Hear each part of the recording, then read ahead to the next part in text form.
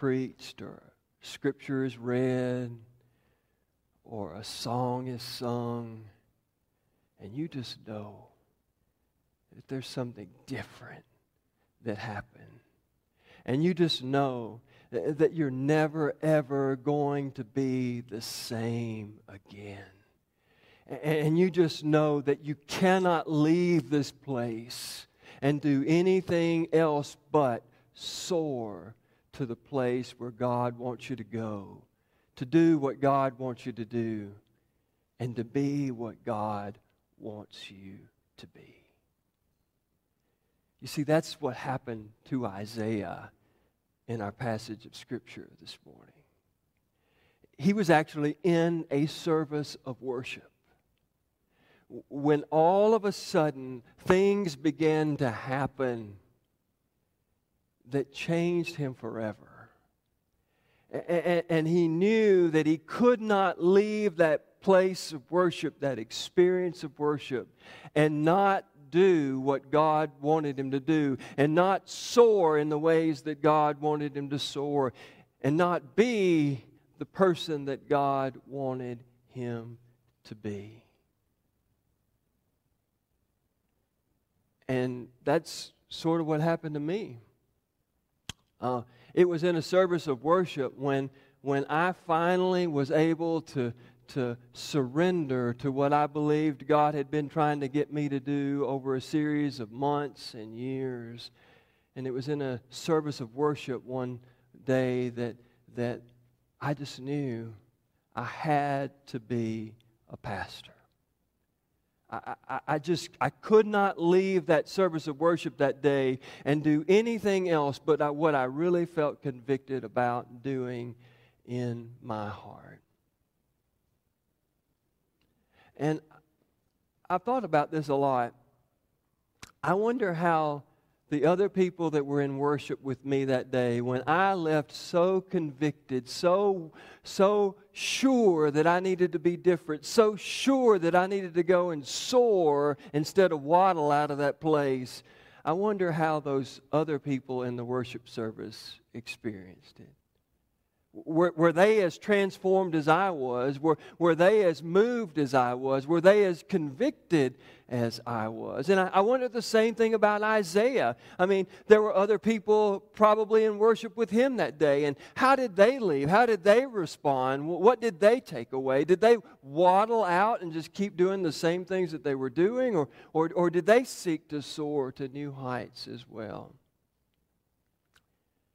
And it really made me think about it, that a lot of how we respond to what we experience in worship sort of depends on the attitude that we bring into worship, right?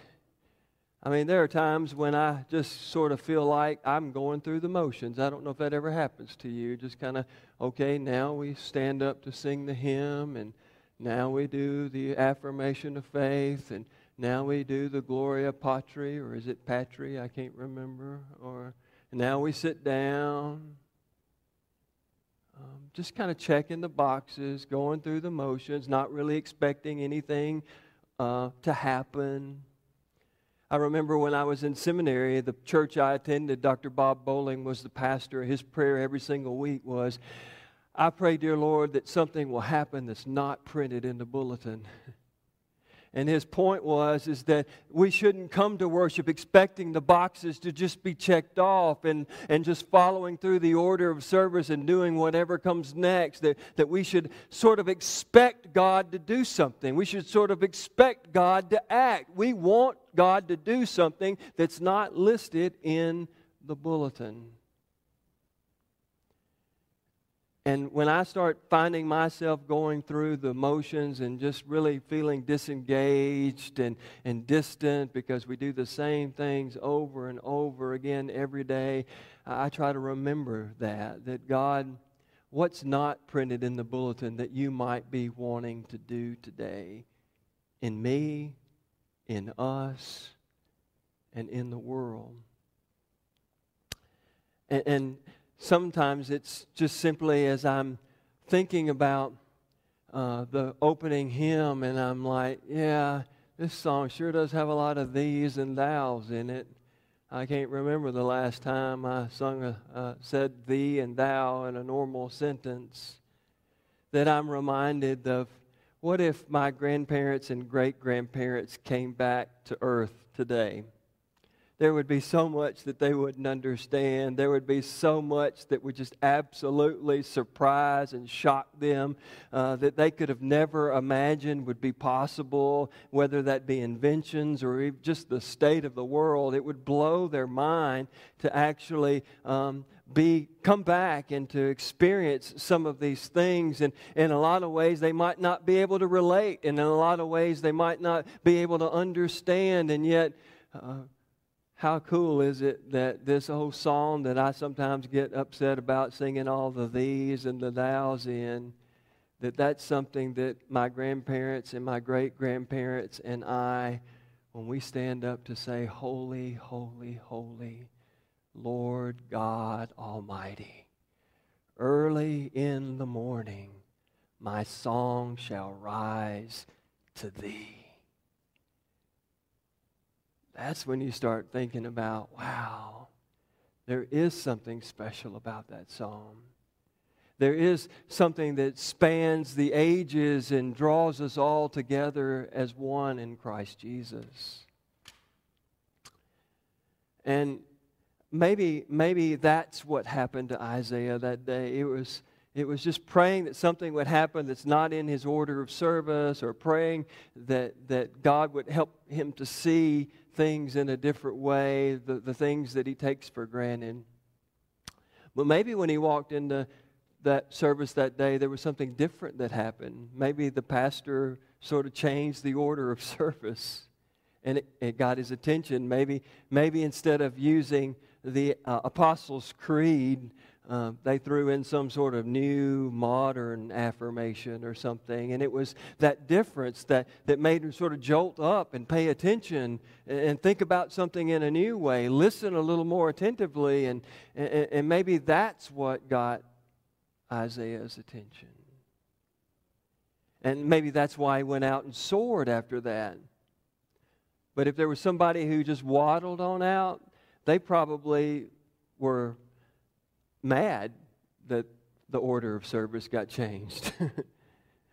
We're supposed to always do the Apostles' Creed. I think that's in the Bible somewhere, right?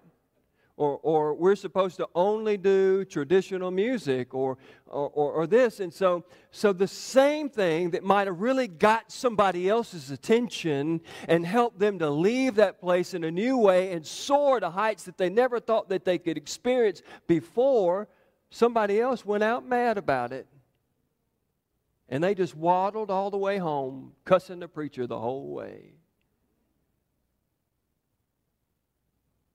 How is it that all of us can come together and some of us can be so moved to soar and some of us just leave and just go keep on living exactly the way that we wanted to? I think that's what this scripture gets at. And the final thing I want to mention this morning is that maybe one of the reasons why some of us waddle out Sunday after Sunday is because we really don't think we need God anyway. You know, our lives are pretty good. We're pretty content. We have a few bumps in the road every now and then, but they typically kind of work themselves out. Yeah, we've got a few rough edges maybe that need to be softened or smoothed out a little bit, but we don't need you for that, God. We'll take care of that ourselves if we decide we want to work through those things. And we don't have this real sense of how much we truly need God. And I think that's the most important part about this story of Isaiah, is that when he begins to sense God working and God speaking, his first awareness is that I am so unworthy. There are a lot of rough edges in my life that need to be smoothed out, but I can't do them myself. And it's as if that's what God wanted Isaiah to think. God didn't want Isaiah to feel unworthy because God wanted Isaiah to feel bad. God wanted Isaiah to feel unworthy so that Isaiah could feel good. Because to be reminded that even though you feel unworthy and unwanted and unwelcomed in the world, that there's a God who loves you so much, and there's a God who is willing to meet your inadequacies with divine mercy and grace, is intended to give us hope. It's intended to give us courage. It's intended to give us strength, so that we'll be willing to say, okay, God, you've met my inadequacies, you've met my sinfulness with grace and mercy. Here I am. I want to respond to this gift of grace and love with gratitude, and I want to seek to serve you with my life. If we realize how much we need God, and we realize just how much God truly loves us, you can't help but leave this place not waddling, but soaring, and willing to live into the life that God wants us to live.